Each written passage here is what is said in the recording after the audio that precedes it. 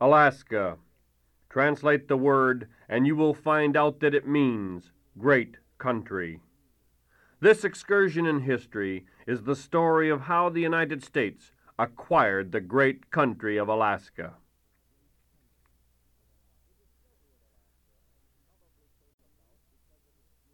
The discovery of Alaska probably came about because of its geographic location. From Asia, the Aleutian Islands afford an easy access to Alaska. Once an explorer from Siberia reached the westernmost island in the Aleutians, the island of Attu, the visibility from one island to the next probably enabled him to reach the great country. The controlling element in Alaska's climate is the Kuro-Siwu, or Black Stream. It is a Japanese ocean current, rising in the equatorial regions of the Pacific Ocean. It washes the coast of southern Alaska and keeps the temperature at about 50 degrees.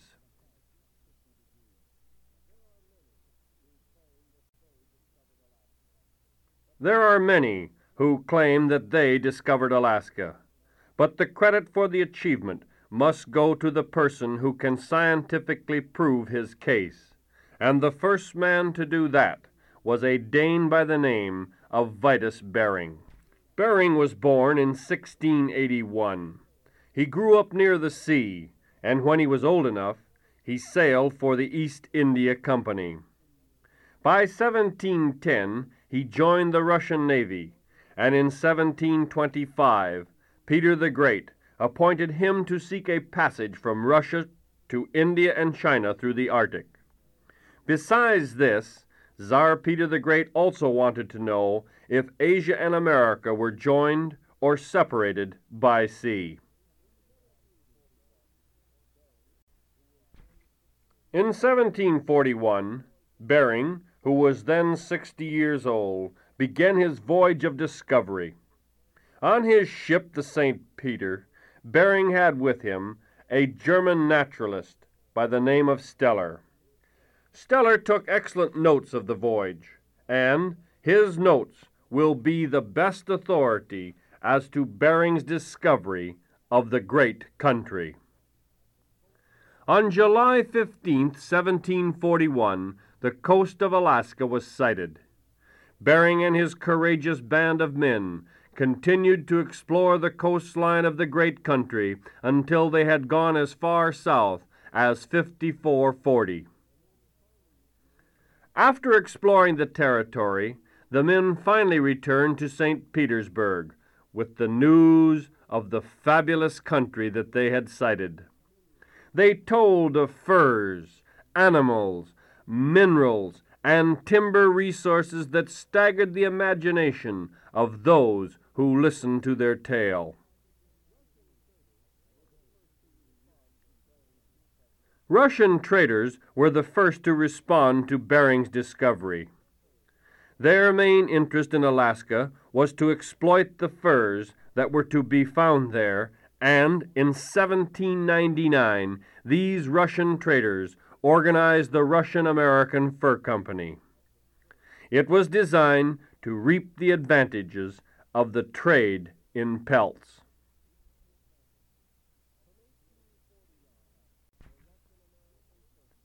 From 1840 on, the Russian-American Fur Company ran into financial trouble, for by 1840 the furs, for the most part, had been trapped out by the trappers. Then, during the Crimean War in the 1850s, when Russia was at war with England, there was a great thought on the part of the Russians to sell Alaska to the United States rather than have it fall into the hands of the British. But it seems that England had enough trouble with the Crimean War and the Taiping Rebellion in China to bother about Alaska. Finally, in the 1860s, a commission was sent to Alaska by the Russian Minister of Finance to study the conditions of the Russian-American Fur Company. After the commission had analyzed the situation, they reported their findings back to St. Petersburg. There, in front of the Tsar, they had nothing to say that was good about Alaska. Their recommendation was, sell it. By 1865, the Russian-American Fur Company was very near bankruptcy.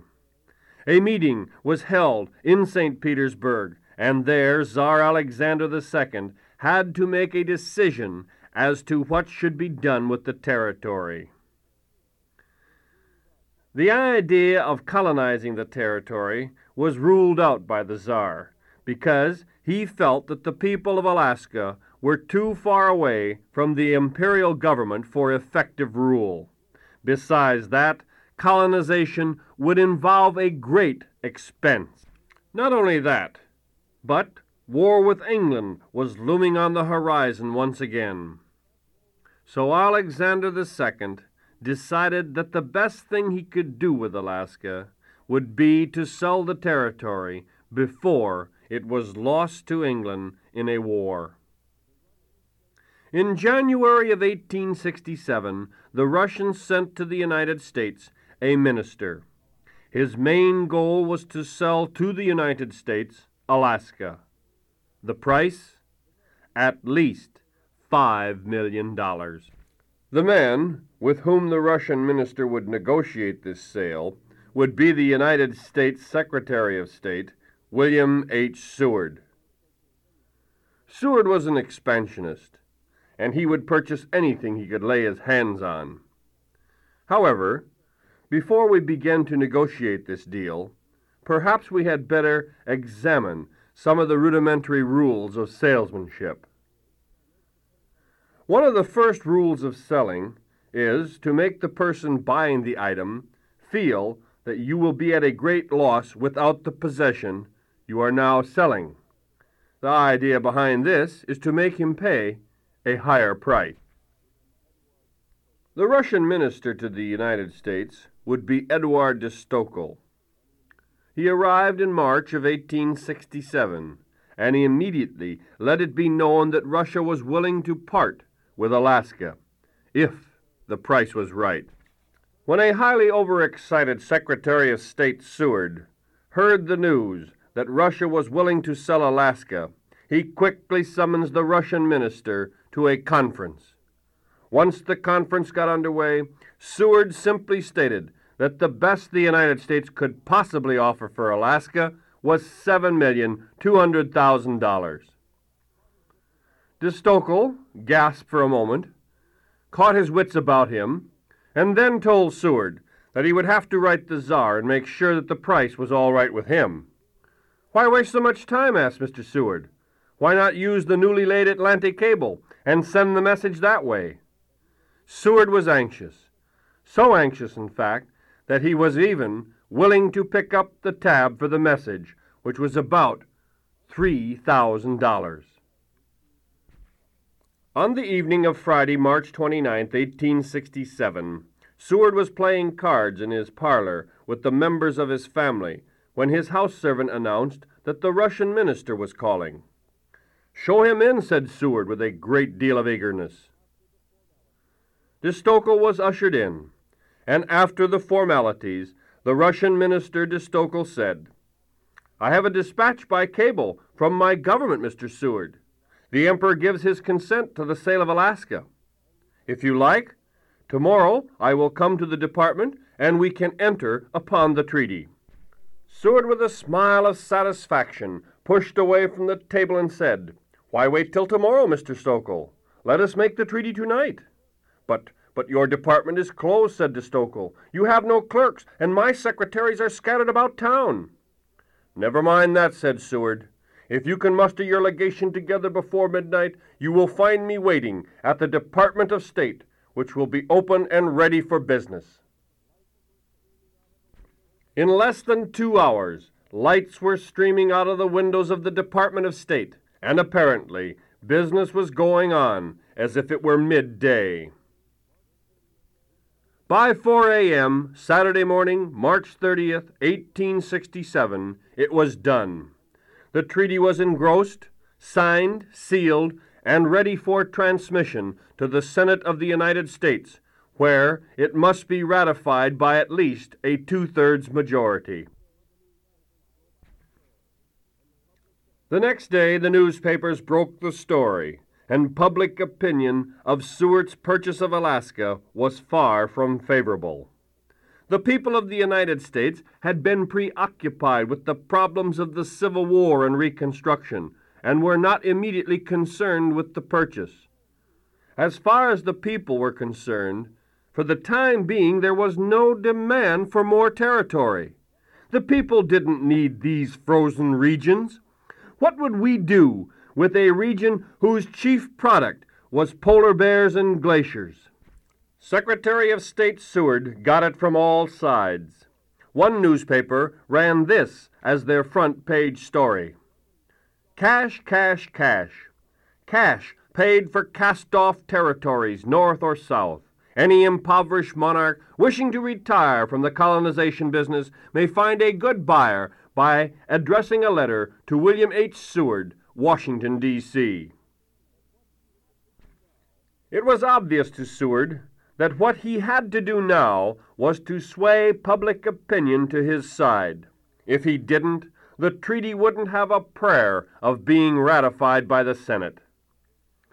To sway the public opinion his way, Seward began an education campaign throughout the United States. In all the papers, he had articles published showing the people that Alaska could be a beneficial and useful territory to the United States. And little by little, things began to come Seward's way. The man in the United States Senate who was in a position to make or break the treaty at this time was a person by the name of Charles Sumner. He was the chairman of the powerful Senate Foreign Relations Committee. It would be through this man's committee that the treaty would travel. If this committee recommended to the United States Senate that they pass the treaty, the chances were about 100 to 1 that the treaty would be ratified. If, on the other hand, the committee turned thumbs down on the treaty, it was as good as dead. Seward enlisted the aid and support of Charles Sumner, and was able to convince Sumner that this was a good deal. Seward did such a good job of selling the idea to Sumner that Sumner personally used his great influence and championed the treaty through the United States Senate. On April 9, 1867, Sumner occupied the floor of the Senate for 3 hours. There, he gave a magnificent explanation in defense of the treaty. Speaking with only a single sheet of notes before him, he pointed out Alaska's benefits: timber, fisheries, furs, mineral resources, and how all this would add to the character of the United States as one of its possessions. Then came the crucial test, the vote of the senators. Would the treaty be approved? The answer was yes. By a vote of 37 to 2, the treaty was ratified. Well now, it looks as if Secretary of State Seward has purchased a piece of land. But with what would he pay the Russians? Only the House of Representatives can appropriate money from the United States Treasury, and the House was downright indignant toward the idea of shelling out $7,200,000 for something about which they had not been consulted on first. So the House of Representatives now began to debate the issue as to whether or not it wanted to purchase Alaska. While the heated debates were taking place in the House, Secretary of State Seward pulled the same maneuver on Congress that Thomas Jefferson did when he purchased the Louisiana Territory from France. What Seward did was to send a detachment of soldiers under the command of General Davis to Alaska for the purpose of receiving the territory from Russia. Accompanying General Davis was the first United States Commissioner to Alaska, Lovell H. Rousseau. Mr. Rousseau would officially receive the territory from the Russians. On October 18, 1867, Russian and American soldiers paraded in front of the governor's mansion at Sitka. There, with cannons booming and bells pealing, the soldiers stood at attention, facing each other. Then, with all the pomp that goes with an official ceremony like this, the Russian colors were lowered and folded as their national anthem was played. Once this was done, the Russian commander said to Commissioner Rousseau, "By authority from His Majesty, the Emperor of Russia, I transfer to the United States the territory of Alaska." There was a moment of silence, and then the cannons again boomed while the bells rang out. Now the flag of the United States of America was hoisted. Once the flag reached the top of the flagpole, the band struck up our national anthem. Seward had pulled a beautiful maneuver. The House of Representatives now realized that they would have to pass the money appropriation. They knew that if they refused to vote the money, it would make the United States look like a bunch of deadbeats, and it would cause bad relations with Russia. So rather than have the United States degrade itself and haul down its flag over the territory of Alaska, the House of Representatives appropriated the money. And so it became history that the United States acquired the great land of Alaska. It was probably one of the best deals that the United States ever made.